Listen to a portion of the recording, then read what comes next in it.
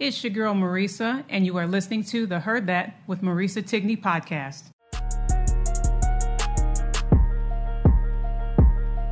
Yeah, TikTok, I'm just rolling on the block. Marisa Tigney, heard that. Podcast show about to start. Heard that. You should know if entertainment is your goal. You talking sports or travel, yo. This the hottest pod show. Heard that. She got her shoes, everything she says is truth. If you don't know, now you know. All you ever gotta say is heard that, heard that, heard that, heard that, heard that, heard that. Look, all you ever gotta say is heard that, heard that, heard that, heard that, heard that, heard that, heard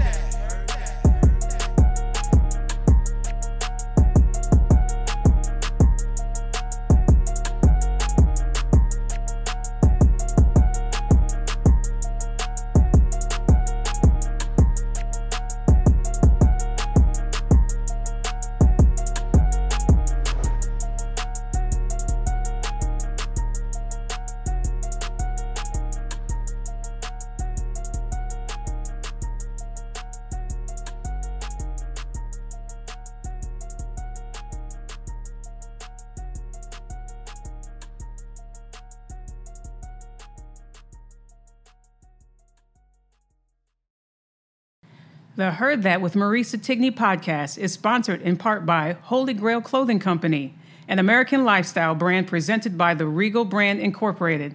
Discover high-quality, handcrafted essentials from their collections for men, women, and children. Podcast subscribers can take 15% off their entire purchase with discount code HEARDTHAT15. That's HEARDTHAT15 when they shop the virtual retail store at holygrailclothingcompany.com. That's holygrailclothingco.com. Holy Grail Clothing Company, wear your crown. I absolutely love doing volunteer service. I've met the most amazing people and some extraordinary kids as well. The cool thing that kids will always ask for when I am volunteering is books, if we have books available for them to take home because their passion and love for reading. There's an amazing author out there by the name of Trevor Romain who has such cool books for kids that are fun and awesome with simple stories that kids can relate to and parents as well. The Trevor Romain Company has a diverse collection of social and emotional learning resources to help children and their families become healthier, happier, and more confident. All Heard That listeners, if you go on trevorromain.com today, you get an exclusive 15% off your complete order by using the code HEARDTHAT, HEARDTHAT15 at trevorromain.com. Trevor Romain, no E at the end of Romain.com today. What's up, Heard That Nation, listening in the United States and around the world? You are listening to the Heard That with Marisa Tigney podcast. If you're watching on YouTube, hit the subscribe button. We love to have you be part of the know when all the videos drop and all the amazing content that's coming. And this one right here, I am so beyond excited to have her on the podcast. Her journey, I needed this book that we're going to talk about. I needed it a long time ago when I was doing speeches for when I was in the restaurant business and other venues. And it has come right on time, especially for the podcast that I have now started. And it's almost been a year. It's fast how 2021 is going, and we're almost in May. But Sally Lou Loveman is on the podcast today. She has spent a lifetime doing what she loves. At age 14, her mother invited her to a taping of the Mike Douglas Show. For those that remember, I do. It's an amazing show that was back in the day where she spotted a woman on the set with a clipboard. In that moment, Sally Lou knew one day she would work in television too. She just had no idea it would be for a woman named Oprah Winfrey. Having entertained over 500,000 people from the Oprah Winfrey Show stage as the show's audience producer, Sally Lou brings her message of love to new audiences and empowers them to speak their story through her platform, Love Speaks. And when I tell you, ladies and gentlemen that are watching and those that are listening, you definitely want to watch because I'm holding up a book that she wrote that's absolutely brilliant. It is a teaching memoir. It's called Speak, Love Your Story. Your audience is waiting. And I have all kinds of paper stuff, my mail, my pens, and everything else. I have read this from cover to cover. I'm reviewing it again because when a book is so good that you want to just go and have a refresher, this is one of the books that I highly recommend you not only getting, but those that are wanting to tell their story. You're going to fall in love with this book and what she wrote. Sally Lou, welcome to the Heard That podcast. Oh, I am so excited to be here. And just hearing you say, welcome to the Heard That podcast. I can't tell you how proud I am of you, because I remember, and I'm trying to go back in my brain, it was definitely pre-COVID, when we were discussing, maybe it was on Facebook, maybe it was on the Love Speaks Facebook group. I can't remember exactly the location, but I remember you saying, I want to do a podcast. And I said, what's stopping you? Like, do it. And I just remember having that conversation with you. And now here you are, you have sponsors, you're recording, you're in your fourth or third season, you said, sorry, starting your fourth season. And I think that is just an example. It's what I love. I write about these kind of things, but it's just an example for everyone listening to say, if you have a passion and you have an idea, what is stopping you? Yeah. You know, I mean, what is stopping you? Just do it. And if you can't afford to hire someone to do it for you, learn how to do it yourself. You clearly have. And if you can afford to do it. Like, write that book or launch that podcast or take that class that you know is going to give you more skills for the things that you want to do. So thank you for being brave and bold and speaking what you want and watching it happen. Wow, Thank you. It's here. It's amazing during this time. Last year, March 17th, St. Patrick's Day, I would have never imagined the fact that I would walk into my employer and we are told that this is going to be our last day because it was starting to be the rise of the pandemic and the rise of COVID cases. And the next day, I go in and we're closing down the restaurant, putting the chairs up on the tables, doing the last inventory of, the bar and food and so forth.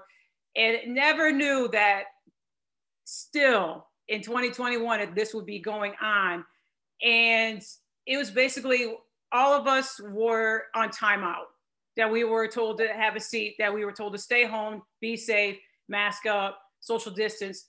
And in that time, I had one of my books that I was writing. I got a visual, I do vision boards, but I also write down what I want to do. And in that book, and I did discuss it with you, and I think I did discuss it twice. It was once on Facebook. I mentioned it when you came into town, and it was the gala for Minnie's Food Pantry. We said it briefly in passing. That long ago? That long ago. And I shelved it. And I shelved doing this platform for so long until I was told to stay home, that you lost your job, and this is, the beginning stages of the new normal. And so I found that notebook and was going back to it, and I was like, oh my gosh, I was writing a bunch of silly stuff. And then underneath I had podcasts, and I wrote and I underlined it 3 times in my book that that's what I wanted to do. And August, with a little encouragement from so many people, and you including one of them, I stepped into the arena of podcasting, and I was like, okay, Marisa, get over the part that you hate your voice, get over the fact that you think you don't look good in camera and everything else, and just go for it. And in your book, I just think that it's so right on time for the path that I'm going through, or anybody that's listening that wants to speak in front of audiences or do a podcast or do some kind of thing virtual until we can all meet again and hug again and high five again and all that stuff. So I want the listeners to know a little bit how, and I said it in the intro, your love of television, and it started with your mom taking you to the Mike Douglas show. Talk a little bit about that, how that journey started, and then you seeing somebody holding a clipboard, and immediately you knew that's something that you wanted to do. Yeah, well, I do. I'm going to speak on that, but I do want to say one quick thing about what you just said. This time, this COVID time, this time where we were on, like you said, timeout, told to sit back, told to social distance, and really been a big year of isolation for all of us. it really truly is also been a year that we have built our communication skills because we had to. We had no other choice. We got lazy communicating, send a text here, whatever. You're in person, so you don't even ask the questions because we'll see you tomorrow. Now it's like, oh, we had to really step up our speaking and communication game because good. Yeah, that's we good. we were having to appear on camera, on Zoom. We really had to show up, and I always say your audience is waiting. And literally we have built our platforms now. We all are on a platform. We're all on Zoom. We're all on social media. And I think we're going to go back to our lives as much better communicators and speakers. So that is my hope. And I always said throughout the year, like, don't waste your time. Like, you'll never get time out like this again. None of us will. What are we learning in the pause? Like, what are we, like, for you just said, you lost your job, but you created this incredible platform that is now, and it's going to start its 4th season. And so that's just incredible. Like, there's never a time where we should ever feel like, okay, we're just going to put our dream on the back burner. We can for a little bit, but for the most part, it always needs to be simmering, and we need to be working towards it. So that is one thing I just wanted to say in response to the timeout that we've all been on that you mentioned. But for me, I found my purpose at a very young age, which allowed this shy young child who never left my mother's side. I was scared of everything, never imagined that I would be ever on a stage doing anything. I said yes to her invitation, my mother's invitation, when she got tickets to go to a television show, The Mike Douglas Show, back in the day. And it happened to be produced out of my hometown of Philadelphia, one of the local stations there. It was a national show.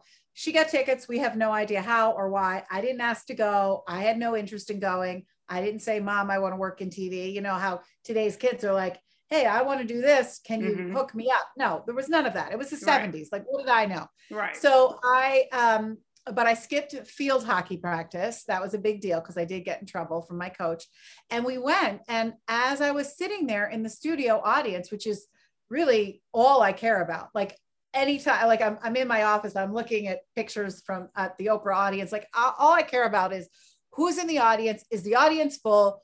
What's the perspective of the audience? Like that's what I think of first. So here I am sitting in an audience chair at the Mike Douglas Show, and I see a woman on the set under the show mezzanine, and I'm like, I don't know what that woman does, but it's 1976, so that was like, it's a miracle I'm seeing a woman working. That is in and of itself like a big deal, right? To my 14-year-old self. And she had a headset on, which, like you, makes her cool. Of course, that headset just takes your cool factor up a notch. She's holding a clipboard. Yeah. A clipboard, not this branded clipboard, right, but she was holding a clipboard with her show notes on it, and that made her official. And then she was just really busy. So I knew that whatever it was she was doing, I would do it one day too. And that ticket was literally my ticket to my career with Oprah, because from that day forward, 1, I knew my purpose. 2, I owned it like it was mine. Like nobody else in my family ever worked in TV, wanted to work in TV. We only watched TV. It wasn't like anyone had that in them. And so it was mine, and it made me different. It made me special, and it gave me confidence. And I always believe that when we are in our purpose, we have confidence and fear has no access. So I really loved that part for just the fact that I had a career with Oprah is wonderful, but just the very fact that I found something that I could own, that was mine, that I could just feel good about, was so important to me. And so then I continued to study and do internships. I went to a college that didn't offer any kind of broadcast journalism curriculum, but I took a semester in Washington to study that, and at another university, American University. And I learned while I was at NBC that summer of an internship in production for college graduates that was in Chicago. And so I applied. And the funny part of my story is that when I went back to my college that didn't have broadcast curriculum, I was a senior. I had learned about this internship in Chicago. I didn't know where Chicago was. I'm from Philadelphia. Where the hell is Chicago to me? I couldn't tell you. I was never going anywhere past the East Coast border. But when I got back to school, I was still on the field hockey team. Now I was on in high school, but now I'm playing in college, but not well. Like I was not on varsity. Mm-hmm. So I'm playing field hockey, but there was an art center that was built on the campus when I was gone for the semester. Mm-hmm. So now all of a sudden Hollywood has arrived. Like we have an art center. And the first musical to ever be produced at our college was offered, and it was Chicago, the musical. And I'm like, what is with this Chicago? Like it's everywhere. Right. So I tried out, quit the field hockey team, tried out, had no business being on that stage, didn't make the show, but I knew in that moment that I wanted to be on a stage one way or another. Mm-hmm. So I took an improv class, which would later serve me on a stage I had no idea I would be on in Chicago, the city, not the musical. Right. So I got the internship in Chicago, and I moved to Chicago, and it was the same exact year Oprah moved to Chicago to host the local show, AM Chicago. Mm-hmm. And I was at the station where I had my internship. It was the PBS station here. And all I can say is the timing of it was divine, because I wanted to work on a talk show. And here I thought I'd be working in New York or Boston or Philadelphia. And right. I go to Chicago because I learned about this internship. And that was the same year Oprah moved to Chicago to host her local show, which 2 years later would go national. I interviewed with her 2 years later. I had met her because she'd been a guest on our local programming. Mm-hmm. It was lovely and wonderful and always has a compliment. And then I interviewed with her. I still have the interview suit. I posted it on Instagram this year. I can still fit into it, which was pretty. I remember that picture you posted. Yeah. Although it was an elastic waist. But anyway, she liked me. I liked her. What's not to like? But I didn't get the job. And a year later, I did. And so in 1987, I started working for Oprah as the audience coordinator. And I would one day go back again and become the audience producer, because my journey in television started in an audience seat, and I didn't ever want to leave that position. I always wanted to be the audience. That is such a beautiful and amazing journey, Sally Lou, because you talk about your shyness. And I read that in your book. And then as I'm reading it, I'm going, okay, she's got the shyness and she didn't leave her mother's side and everything else. And then seeing your journey just broaden. And then you're in front of people, and I'm going, okay, a shy person.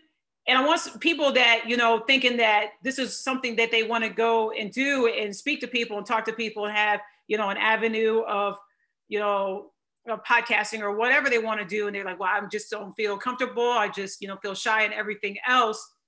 And to see you transform from a person that's completely shy to you're in front of an audience, and you are an audience producer, and you're just getting people involved. And I like the part in the book where you talk about mingling with people, and not just the audience itself, but like people that are waiting in line and getting to know them. But you also did that with the guests that she had on, whether they were just guests that had a story or famous guests that had a story. Right. Talk about that, because that was a part that that's one of my bookmarks in here that I, was reading over and over again. Not only did you mingle, but you had a connectivity to the people that you were, mingling with.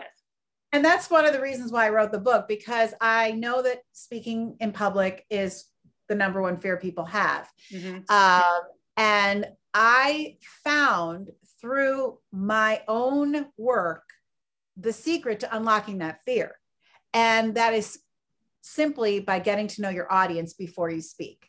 So for me, here I was ushering in all of the audience members into the studio along with my team, checking them in, talking to them in line, making connections. We were doing it even before they arrived in the studio. And by the time I got the job done, which was my purpose, working in TV, mm-hmm. by the time I got my job done and had to get on the stage to actually do the warm-up for the audience pre-show warm-up for the show, I wasn't scared because they were my friends. They were my family. So if you are terrified to speak, first of all, talk to your audience before you speak, because then you get to know them. It's literally like your own warm-up. Yeah. Never go on the stage cold. You got to, I mean, look at the people that do it for a living, you know, Broadway and actors. You can't take a stage cold. You've got to get warmed up. And for me, the audience load for the Oprah Winfrey Show was my warm-up for my warm-up. And I just, you know, when you speak to people, I'm about to do a keynote that I was asked to do last year that obviously got canceled, and it's in person in June. I'm so excited. And they just told me, Sally Lou, why don't we do your meet and greet at lunch instead of after you speak? And I'm like, yes, because then I can get to know my audience. And so when I get to know, I get to know the audience, I'm pulling names, I'm pulling stories, I'm making mental notes. And now when I'm speaking, whatever it is anyone is speaking on, when you know, and you've had conversations with your audience, and then suddenly you use live content in your talk, that gets an audience's attention. Now they're thinking, wow, she really knows us. She sees me. She hears me. I'm important. Then say a name like, hey, Marisa, when you mentioned that, it's like, oh my goodness, you catch, all of a sudden they wake up, they lean in, they're connected, and everybody else is wondering, is she going to talk about me? Like, you know, it just makes for a much more personal, connected experience. One of the other things that I didn't know I was doing it when I was doing it, but in hindsight, I get it now. Part of my job was to do the audience warm up, to get people excited and ready for the show. I didn't really need to do that because people arrived ready. People arrived connected with Oprah. I could have stood on the stage and told people where the exits were, and they would have performed or been themselves, you know, whatever it was, they would have brought that excitement. Right. But what I did was I connected the audience with each other. And that I thought was the most powerful thing about our audience, besides the fact that, of course, they're so connected to Oprah and they were there for that. And they are, the Oprah Show audience members all were living their best lives. So they arrived, you know, with so much love and passion and kindness. And, but what I loved in that audience warm-up period of time was I connected the audience with each other, which brought power and a connection of community. So I always say, speak to your audience before so that you do your own warm-up, you get to know your audience so you can pull live content, and they get to know each other. Because when an audience is connected, the better the speaker. The better the audience, the better the speaker. So when an audience is connected, you will be a much more impactful speaker, and you will not have as much fear. Because then it's like a conversation. Like if you can pull in an audience member by saying their name and adding like a little piece of content that they shared with you, that of course isn't going to embarrass them. That is a moment where if they have a response, you allow them to have it. Now it's a conversation. Now, of course, you have to be very mindful of time because you only have a certain time when you're a slotted speaker. But you know, I pride myself on knowing how to do that. So if you get, you know, try it once when you speak, and try it again, and then perfect it. You know, don't try to do 10 people, try to do one person and see how it goes. So I always believe that is a real way to not, to make sure that you leave fear behind and focus and be present on what's happening with the people who you've gotten to know before you get up there and take that stage. Was there a time, Sally Lou, because I know you've mingled and you met with so many people throughout your time there at the Oprah Winfrey Show.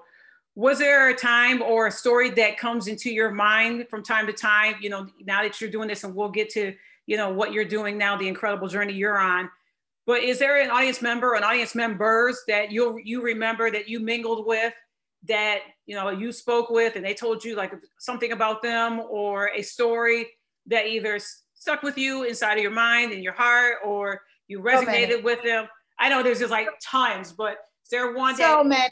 pops up like while we're talking now? You know, some, you know, you think of them from time to time, like, oh, I remember, I wonder what happened to blah blah blah. You know, Well, I don't know. remember- I don't often wonder. I do wonder. I don't Yeah. often wonder because I'm still in touch with them. I mean, what Oh, that's so television good. audience?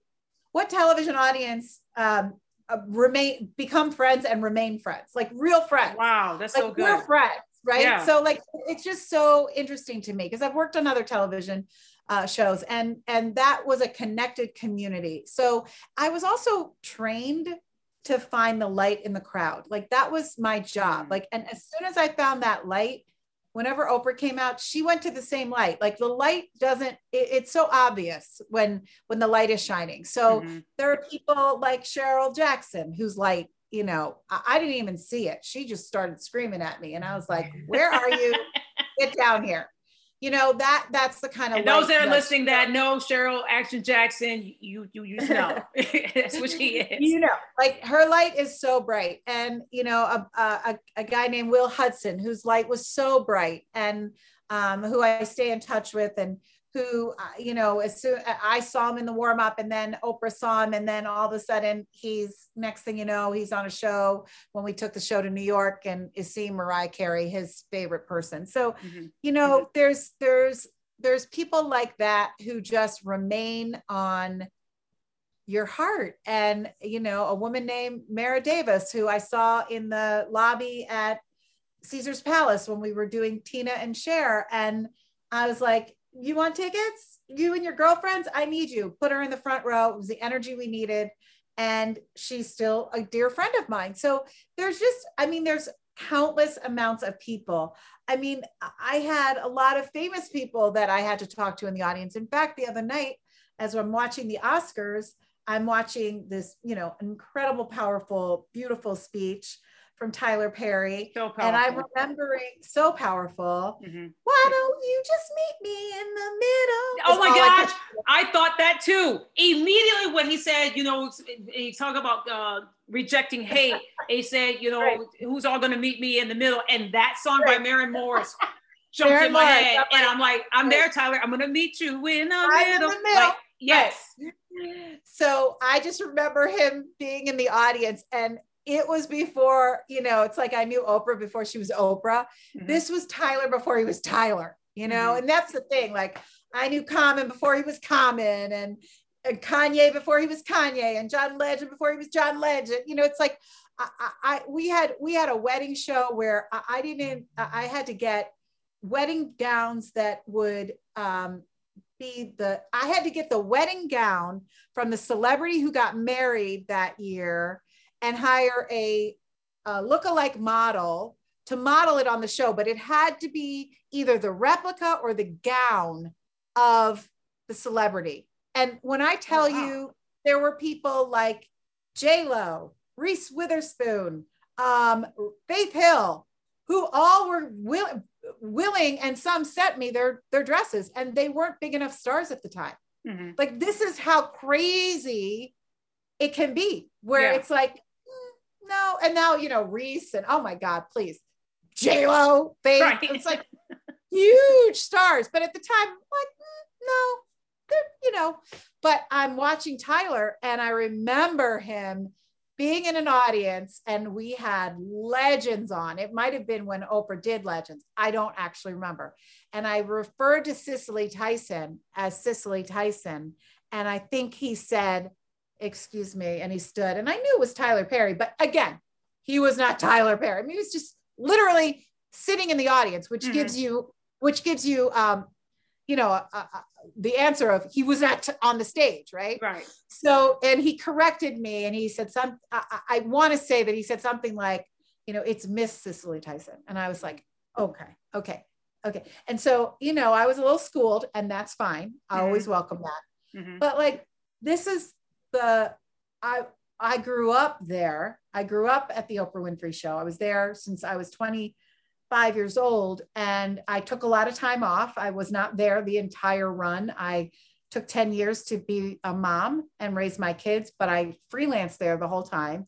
And then in 2003, I went back as the audience producer, because I that's all I wanted, was to still be in the studio. And I just made it fun. And I brought my producing role to that job and just really turned it into something that was very special. My team and I turned it into something that was really special. So yes, audience people, I write about a lot of them in my book. The audience members of the Oprah Winfrey Show arrived with their hearts open, living their best lives, and they remain that way today. And you know, they're really memorable, beautiful people. And that's so beautiful that you still connect with them. And obviously, like myself, that I always watched it, and I remember watching it 5 o'clock Eastern Standard Time in my room, Lansing, Michigan. Shout out to the capital city, my hometown. And then the announcement comes that it would be the final season of Oprah's show. And I am panicking. I'm going, well, what am I going to do at 5 o'clock Eastern Standard Time? Because that's going to be a void for me and everybody else. And I promise you, like, we had therapy session groups in my neighborhood because Oprah's show was ending. And so for you, you know, knowing that, you know, this wasn't going to go forever, and she's got, you know, plans of what she wanted to do, and so thankful she, you know, took that risk on herself and bet on herself and went beyond the show and given us 25 years of just so much amazing memories, and you being a part of it. Knowing that the show was ending, Sally Lou, did you already have what you were going to do next set up? No. Or, you know, when the show ended, you're like, okay, the lights go off, lights dim, the stage is dim, nobody's in their seats. Now what? Yeah. No, I had no idea. And by the way, all TV producers see everything as a montage, and like that closing scene, that like Mary Tyler Moore last show, you know, where they're all in that circle, like that, we all see it that way. So we were all looking at our life there as, you know, it was ending, and it was sad. But a couple things. One, I had no plan. I did stay 2.5, 3 years with the show, the show was over, with the company.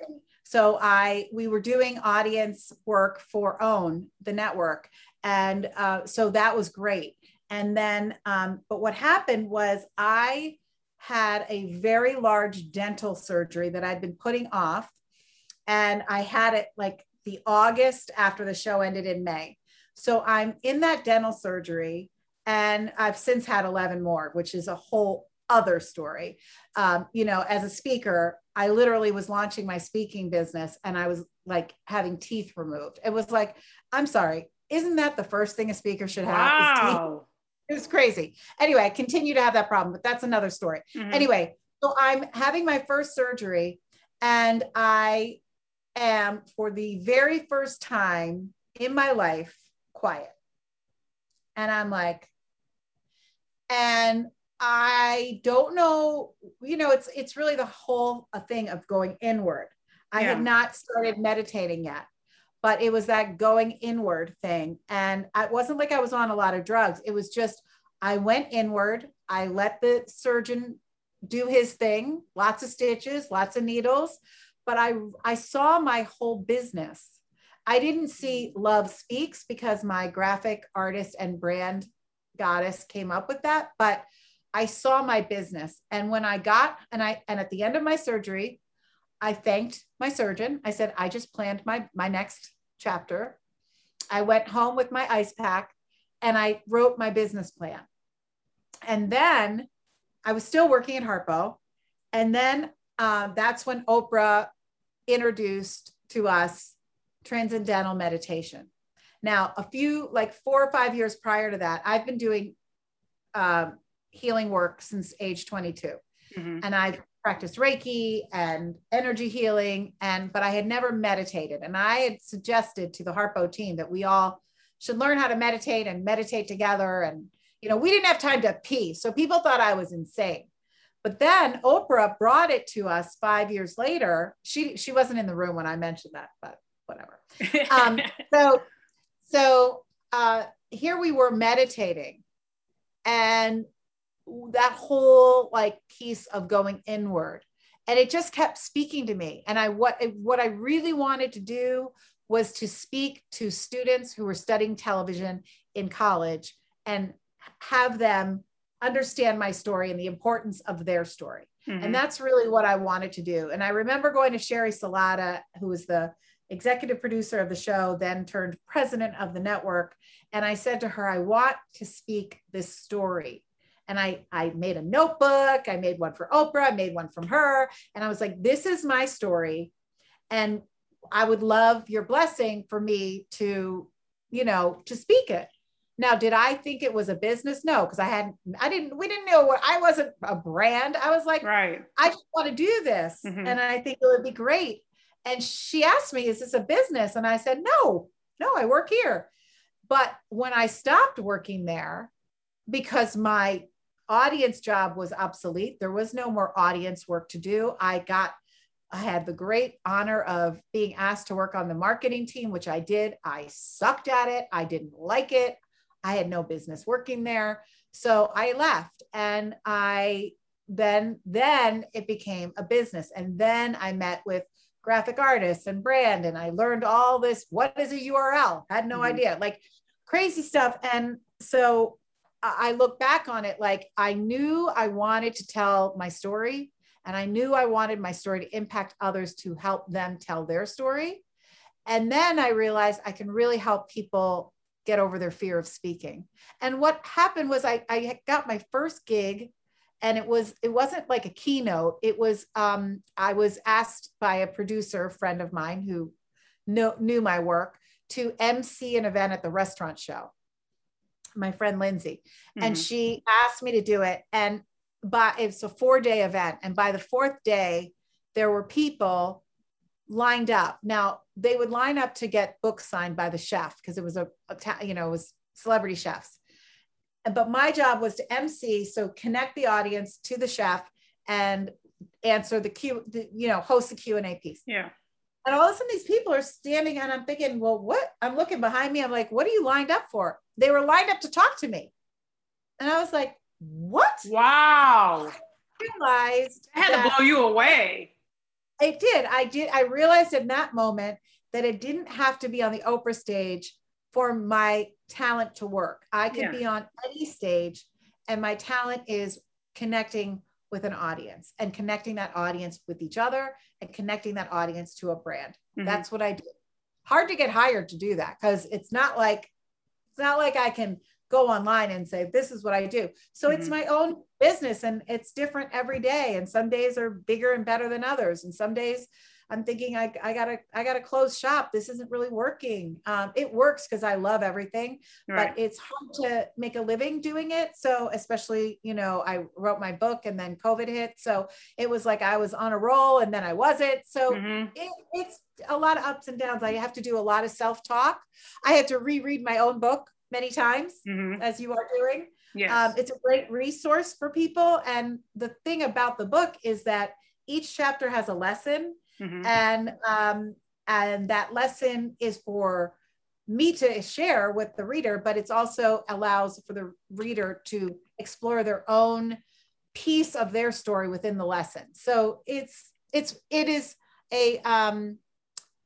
book is participatory, which is the way my business always is. It's participatory. I absolutely love that, because as you were saying that, and then I'm reflecting through the chapters, because I'm going through this book again, just a refresher for myself and a reminder of myself of, okay, you are doing this podcast, you're speaking to people, you're hearing their story. What's the purpose of it? Why are you doing it? What is you stepping into this arena? What is your takeaway? And I like that in each of these chapters, you're not asking the same questions over and over again. You're giving a story, you're talking about you, and then you're talking about a particular individual and people. And another thing too, I love the connections you made throughout the people that you've met through this journey, whether it be, while you were on, working at Harpo, on the Oprah Winfrey Show, after you left Harpo, and then, you're in the dentist chair and your whole business plan comes through.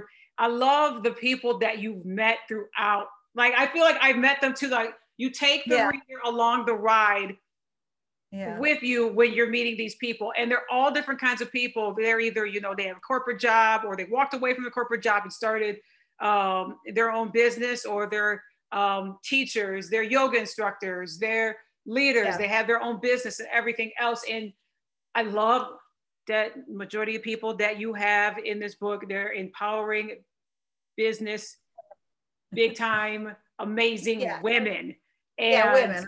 A lot of my focus is women. There are some dudes that I talk about, but my favorite thing to do is to connect women with each other and let them I was getting ready to say that too. I like the connectivity. Yeah.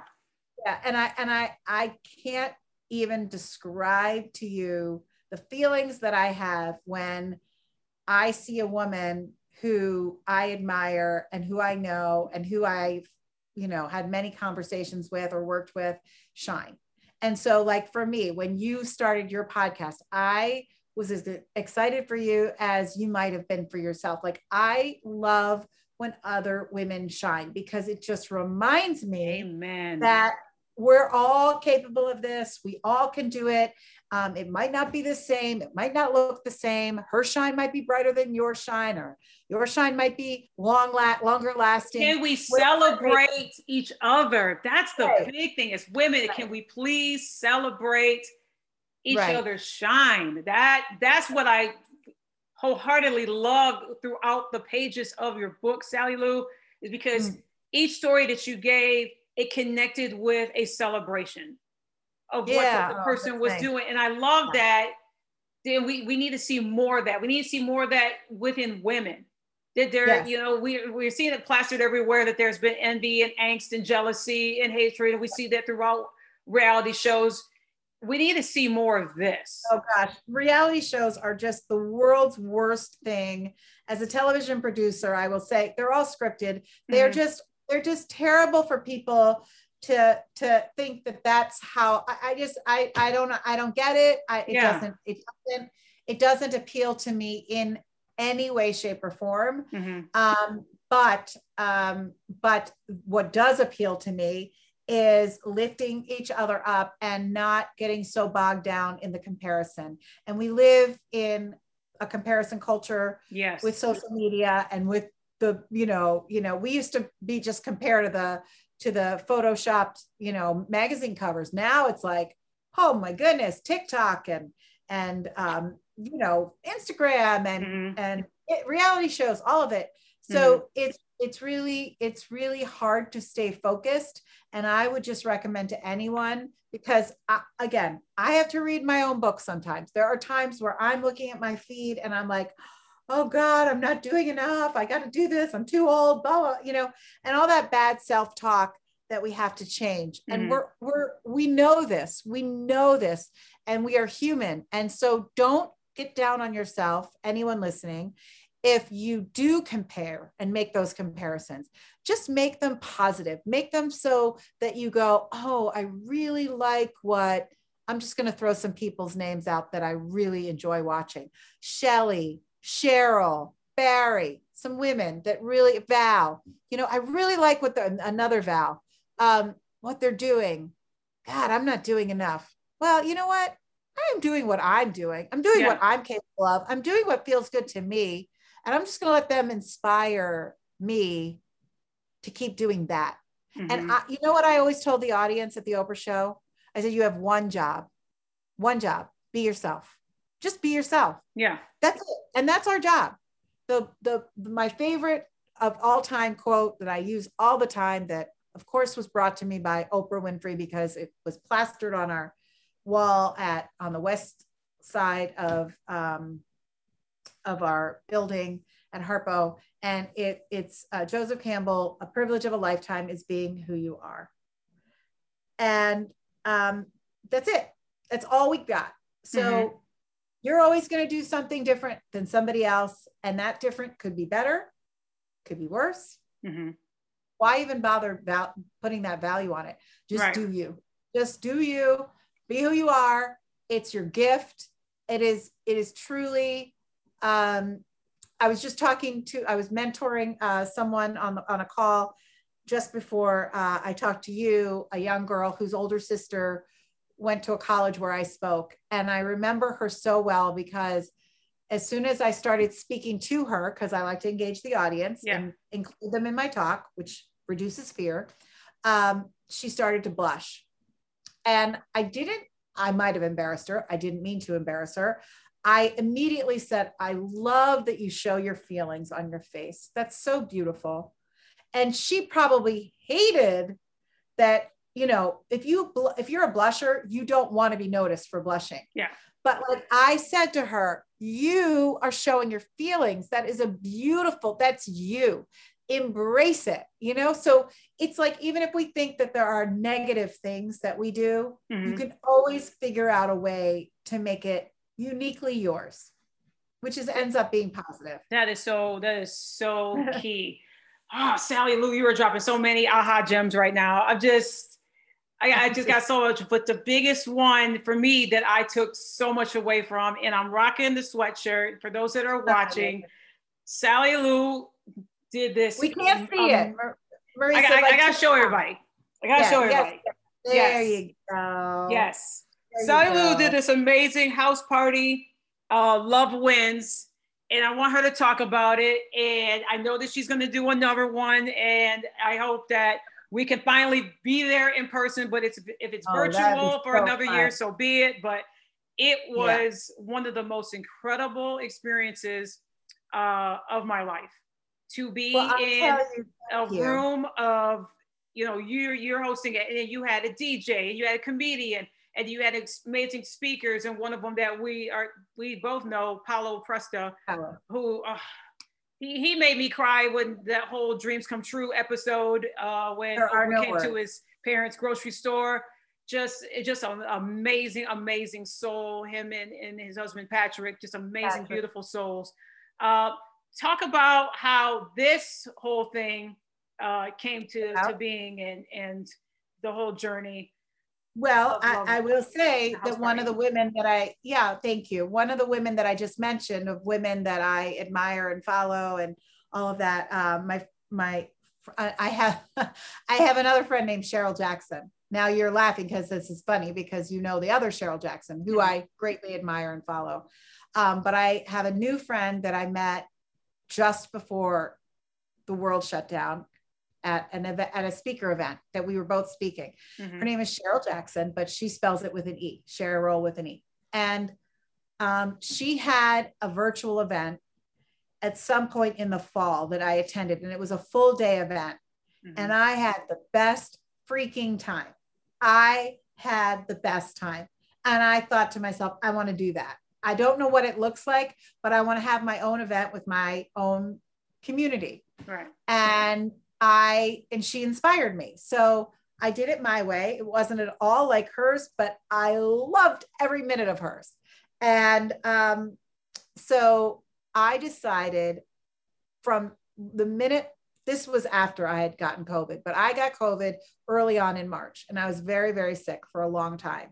And during the time that I was sick, I was still doing Zoom calls with people like Cheryl, like Shelly, like Paulo, a lot of people who are in my community. And I was doing Zoom calls for social, but I was really doing Zoom calls for me. I was still in isolation. I was still sick, but there were periods of time in the day that I felt okay. It was night that I got really sick. It was the best medicine besides D Nice's lives and Devon Franklin's lives. Those Devon Franklin's lives and D Nice's quarantine. Yeah, Club Quarantine. Club Quarantine. Because it came on. He started Club Quarantine the day that I was laid off, and I tuned in that night. And there you go. That's on my list. Hopefully, I've already put it out to the universe. I want to, have him on the podcast. So hopefully he listens to this and wants to join. Well, but yeah, I love him with all my heart and soul. It's like people have no idea the impact that they have on others. And that is why I say we all have a platform. And D Nice was as talented as he was 10 years ago as he is today, but he didn't have a place. He didn't have a platform, and it was the right time at the right place. And there we go. We see what he can do. And he brought us together. He brought us, I couldn't sleep. I couldn't breathe.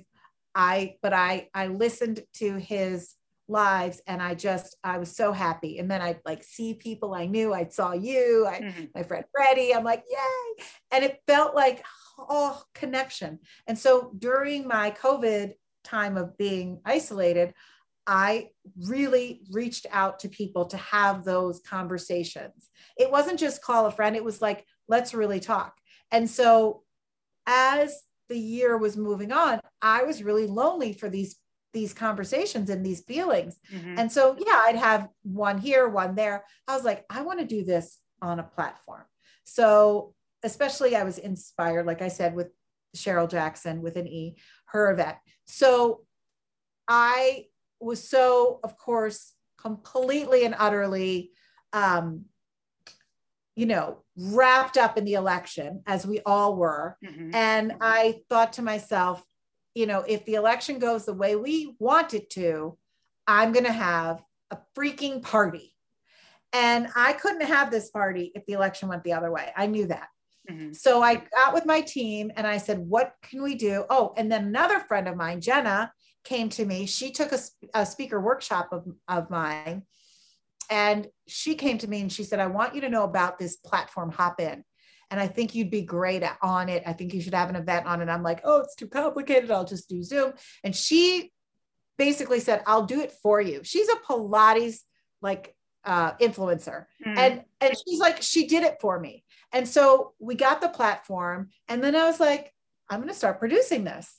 And I started making my feelers without knowing about the election, of course. And I knew immediately that we needed a woman DJ. I knew immediately that I wanted Paolo to do the keynote. I knew immediately the women I wanted on the leadership panel. I knew immediately that my friend Itika needed to be highlighted for literally getting it all in 2020. Black-owned business owner who literally got, boyfriend proposed to, business boomed, and she at 40 is having a baby. Never thought she'd have a baby, had a baby. She has a baby, Noah, and knew I wanted to have a comedian because laughing was what got us all through this. And what I didn't know is that we would do a mural live with an artist friend who I also met in 2020, Heather Gentile Collins, and she and Shannon Booth, who is another woman I met in 2020, women I admire on Instagram that live in Chicago. We got together for coffee and they're like good friends of mine now. I'm so excited. And I don't need friends. I've got plenty, but how cool is it to meet people who you connect with and just like, wow, I have room in my life for you because you are awesome. So that's Heather and Shannon, and they both have amazing platforms. Shannon's is House of Shan. It's a love brand. It's my favorite love brand. So I knew I wanted to feature her as a vendor. And then Heather was like, hey, I'll paint a mural live and we'll donate it back to, or maybe it was Shannon. I don't even remember now, but they both had this, we had a call and they're like, we'll donate it back to the organization that you're giving a portion of the ticket sales to, which is called My Block, My Hood, My City, which takes children from underserved Chicago public schools to go out into the world and see the world and do field trips to know that there's more than just their block, but also to make their block the best that it can be, to gorgeous mural that she painted too. Oh my goodness. Gorgeous. And we just delivered it and we found the perfect spot for it in their center where all the kids come for after school stuff. And if one kid looks at it and says, damn right, love wins, I'm happy. Like, you know what? It just inspires adults, and she used maps of where everybody from the Love Wins house party attendees came from, as well as maps from the Chicago neighborhood where my block is, and showing that we are all, we may all live on different blocks, but we are all on the same block when it comes to. We're all connected. Yes. We're all connected. So I think that they just took that to the next level. And I welcome ideas. I love collaborating with smart people and brilliant people and creative people. And so that's what the Loved Ones House Party was. It was a time for us to just give ourselves 2.5 hours to really just remind ourselves that love wins, remind ourselves that our stories are powerful, remind ourselves to give back and to laugh and to dance and to dance and to dance and to keep dancing. That's the part I loved. I loved the dancing. I loved hearing the stories. But the big part that I thought that was genius of what you did is the hop in of you had no idea who you were going to meet. So we had this break for those that are listening. So we had this break and it was set up to where you would, and correct me if I'm wrong, Sally Lou, not log off, but you would click onto somewhere where you would be. Time limit. Yeah, it was a time limit where you were meeting somebody that was also attending this house party. It was like speed dating. Yeah, it was kind of like speed dating, but it was like speed friendships. And totally. The people that I met, the first person that I had was Sally Lou. And then I had your mom. Oh my God. My mom, I don't know how my mom got on because we don't even know amazing. How my mom got on. She was absolutely so much fun to talk to for that moment. And then I connected with 3 or 4 other people. And I tell you what, I didn't want it to end because I know. And we just kept talking and we were talking about ideas and we were talking about what we took away from so far the halfway point of the house party and you know, your energy and everything else. I mean, every person that I spoke with, you just felt their energy and gratitude of attending what you brought us all together for. Thank you. And that to me was the selling point of why I chose this platform. And the platform, you know, I think we were all zoomed out anyway. It was a little complicated. It was very techy. You had to sort of like get your ticket, then you had to get the link. And then it was like, we had to really, it was like back to the Oprah show days where you were cross-checking the reference list and you're like, have you gotten your live link yet? Have you registered? Have you? And it was a lot of hand-holding. And I got frustrated with it, but I want to do it again, just for the very fact of the networking button. Jenna, who produced it for me, said it's like crack. It's literally like 100+ people were on. They all have great amounts of creativity and passion and love. And so whoever you're going to meet, whether it's someone you know or someone you don't know, you're meant to meet that person or say hello to that person. And I've heard from a lot of people, the feedback is that people have stayed connected, which is all that I want. So if you met someone in that 3-minute moment and you really wanted to stay in touch, there was that ability to do so. And so if you made even just one connection from the house party, that's one more connection in your life, which I think is positive. It was so good. I met so many great people. It was so great to connect. And you know what, in all honesty, Sally Lou, the techie issues and everything else, I didn't see it as an issue because the energy overcame all that to me. You know, what was being talked about and the speakers that you had on and you connecting with everybody that was watching. Plus you were connecting with the panel of people that you had. To me, I just had a great time because it took away for the fact, and I was talking to other people that I connected with after the fact, after it was all said and done.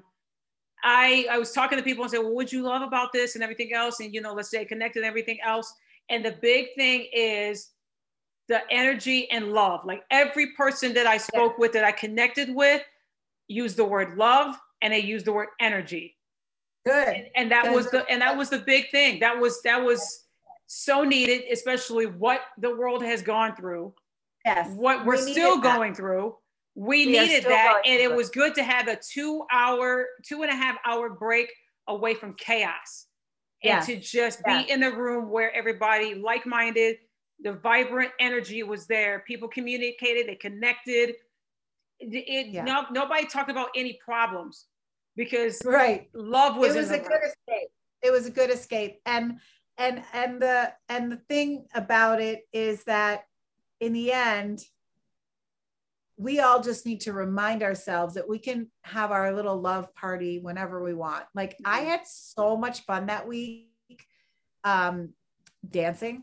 Just your videos were amazing. Like they were so leading up to the event, and then you had, what are you wearing? Post what you're wearing and everything else, and you would show off your outfit, and then who designs your outfit and everything else. So it was like, a little bit of red carpet, a little bit, having your event and talking about it, but you captured everyone's attention that was going in. And people were like, oh, I don't know if I should go. I think your dancing video, because I saw a couple people comment, they're like, you know what? I'm going to make time to go because she's on here. She's dancing to these amazing songs. Her energy is infectious. And you had people that commented underneath, and I know you read every single comment that comes through on your page, that was like, you know what?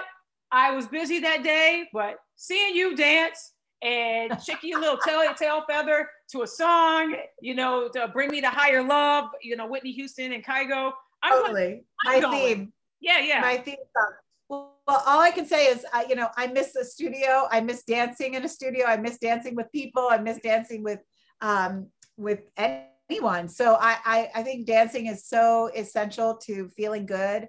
And so that was really why I had it. Now, I didn't like the fact that we couldn't see each other because on Zoom, of course, you have the gallery, but the chat was fire. Yes. And again, we learned a lot. There was an event chat and a show chat. And I was having trouble, taking my own time cues and keeping it going and staying on time and listening and knowing, and I had to do my own, I had to mute and unmute myself, my camera and my mic when others were on. So I had a lot going on. So it was really hard for me to read the chat.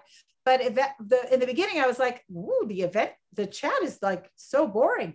I didn't know that there was a different chat. So we learned these things and that was fire. So it's like, we only needed one chat and, we needed more of the networking love-ins that time, like we could do a whole hour on that and people would love it. People would love it.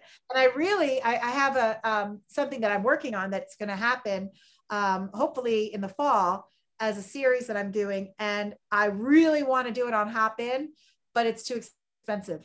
So unfortunately, I just can't. I've got to be smart about it. But I only want to do it on Hopin for the very reason of the button, the love button. It's literally the love button. And you can't do that on Zoom. Zoom has breakout rooms, but it's not the same. This is like the best. Yeah. So I enjoyed Hopin. I like I said, I had the best time.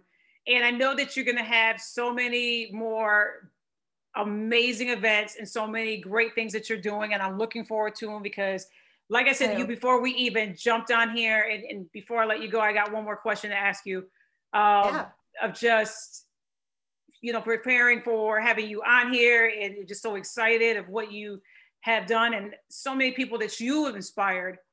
What I want to know is this: we are, still in this pandemic, and I ask this for every single guest that comes on here and talk to them about. And we are almost in May, and there's always a moment where, yes, the world is gone to, there's different things going on, the chaos and the crazy and everything else, and sometimes we want to escape from it and all that.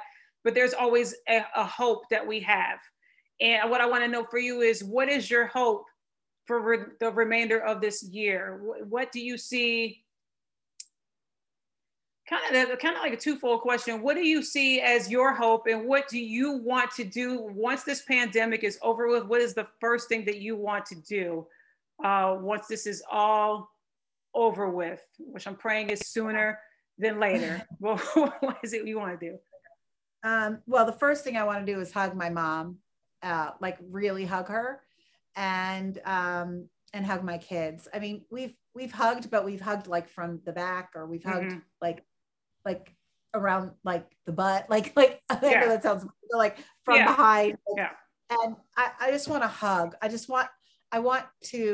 exposed my mom twice to COVID, which I didn't know I had, when I didn't know I had it, and when I didn't know my husband had it.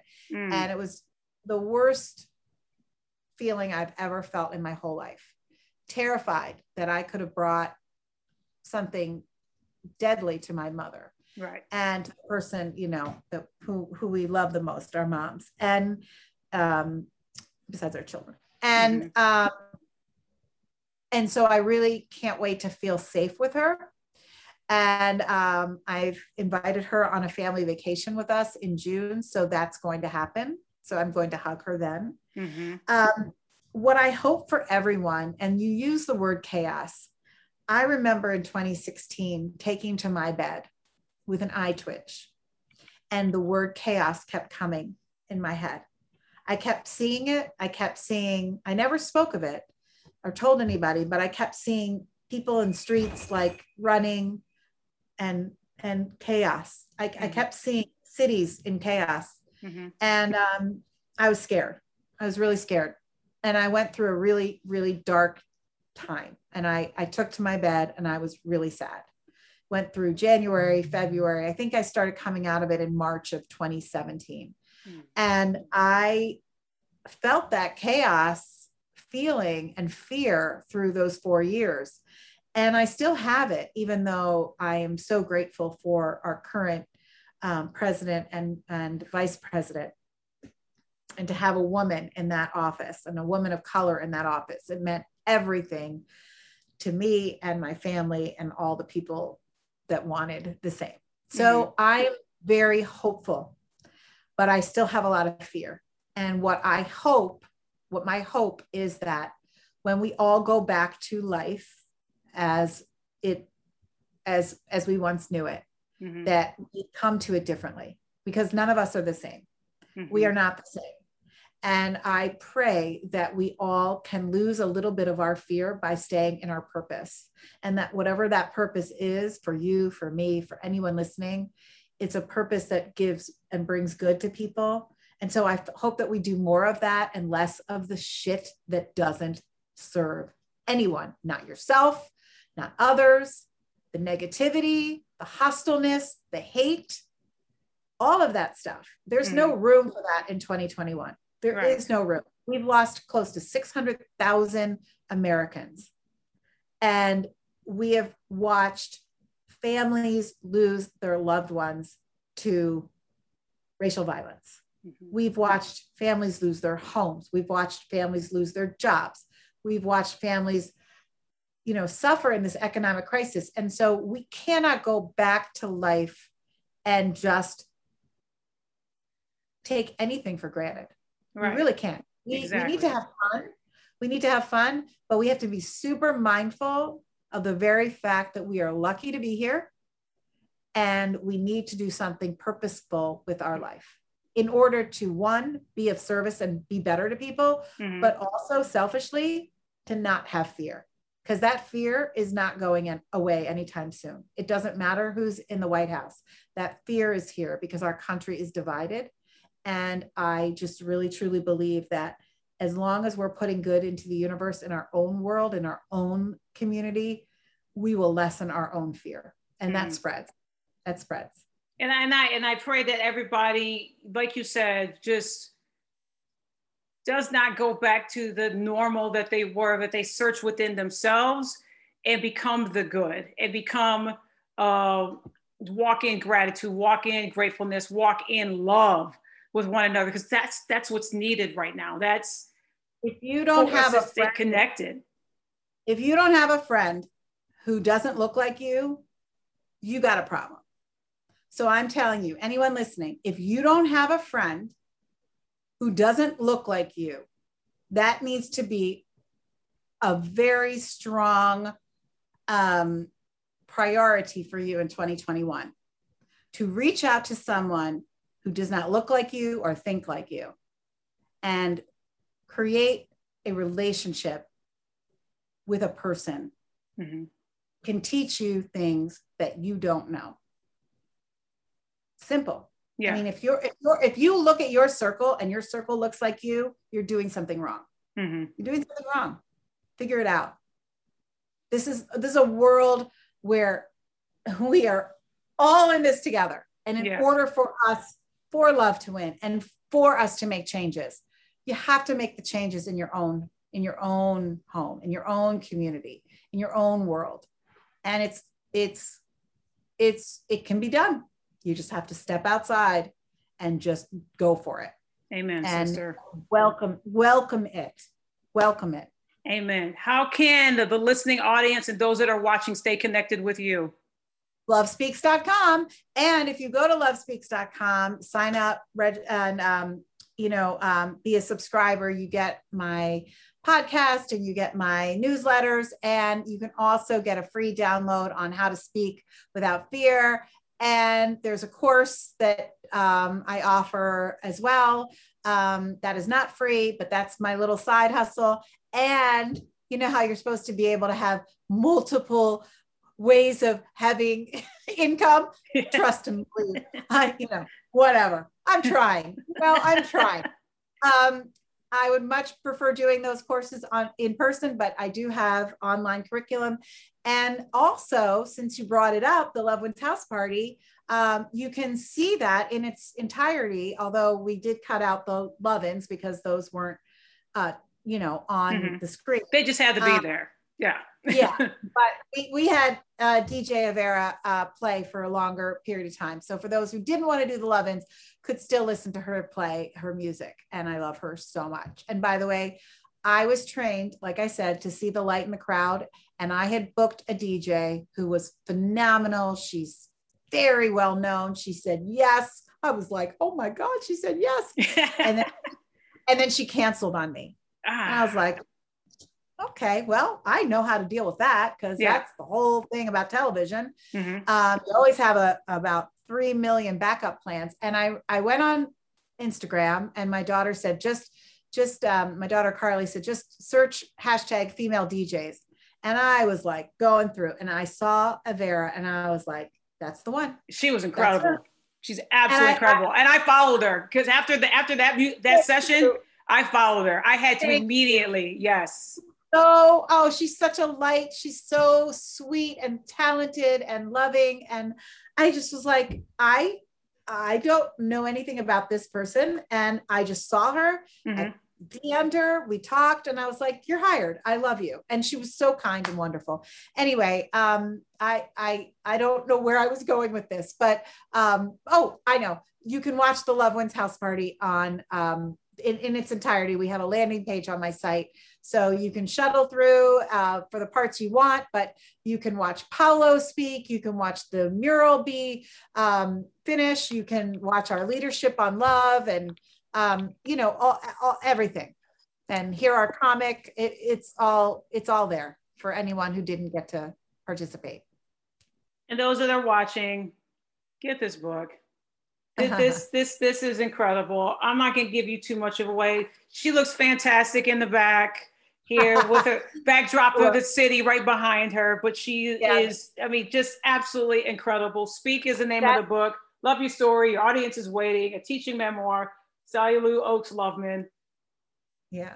Get this book. The book was art directed by my god sister and dear friend, Amy McCarter, whose father worked in television, and I did work for him. And it was a phenomenal experience. And she is a wonderfully gifted brand and, graphic artist, designer. She's phenomenal. And then the back picture, I was like, that's what I kind of wanted that to be the front, but then I was like, no, I want the Oprah audience chair on Oak Street Beach. I just caught that's the Oprah, the audience chair. Yeah. One day when they were cleaning out the studio, my friend Angelo just put that chair in my car. Fantastic. I was like, oh my God. So I have that chair, and it's the Oprah audience chair, and it's at the perfect spot on Oak Street Beach. And Oak Street Beach, because of my name, Oaks, is very, very, very it's like my childhood when I was living here in Chicago in my 20s. We spent a lot of time at Oak Street Beach, and there's that one spot that just shows that beautiful city. And I was in my Derek Lamb suit. It was 102. I got stung by a bee because I was walking barefoot. My husband, who had just had his knee replaced, lugged that chair to that spot. Jules and Allie were there, who are on my team, and Jules took the photo, and it's my favorite. It was like, and then I stood and then I did a headstand on it because I'm like, why not? Right. And I love the photos you have in this book. So people, you need to go get this book. Please, please order it. Follow Sally Lou. Follow her. Just an absolute delight, a privilege, a pleasure. You are a delight, Marisa. Thank you for all the work that you do in Texas when you are serving with Cheryl Jackson. Thank you for the stories that you bring on your podcast. Thank you for the lives that you're changing. And I'm so glad to know you and to call you friend. Thank you. Thank you so much. You're not getting me to cry on my show. Not happening. Thank you so much, Heard That Nation, for listening and watching. Make sure you hit subscribe and follow my friend Sally Lou. And as I always end the show, take care, stay safe.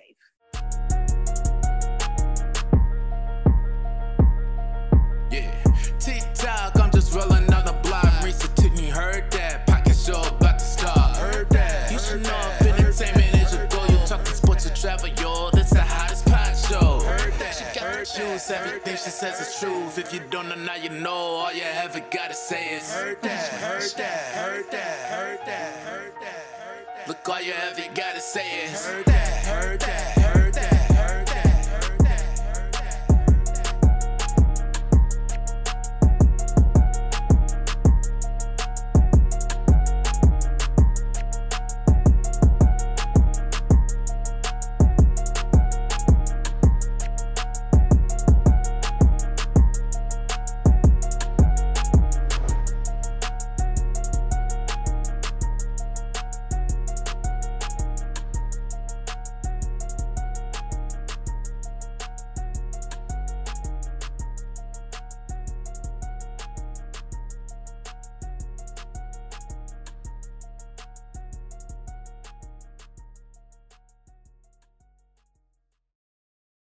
Be in the know of new episodes that are coming up on the podcast at heardthatwithmarisa.com. I'm also available on Instagram at Marisa Tigney Podcast, on Twitter at Lovely Marisa T, as well as Facebook on a social media page, Heard That with Marisa Tigney. I appreciate your continued support.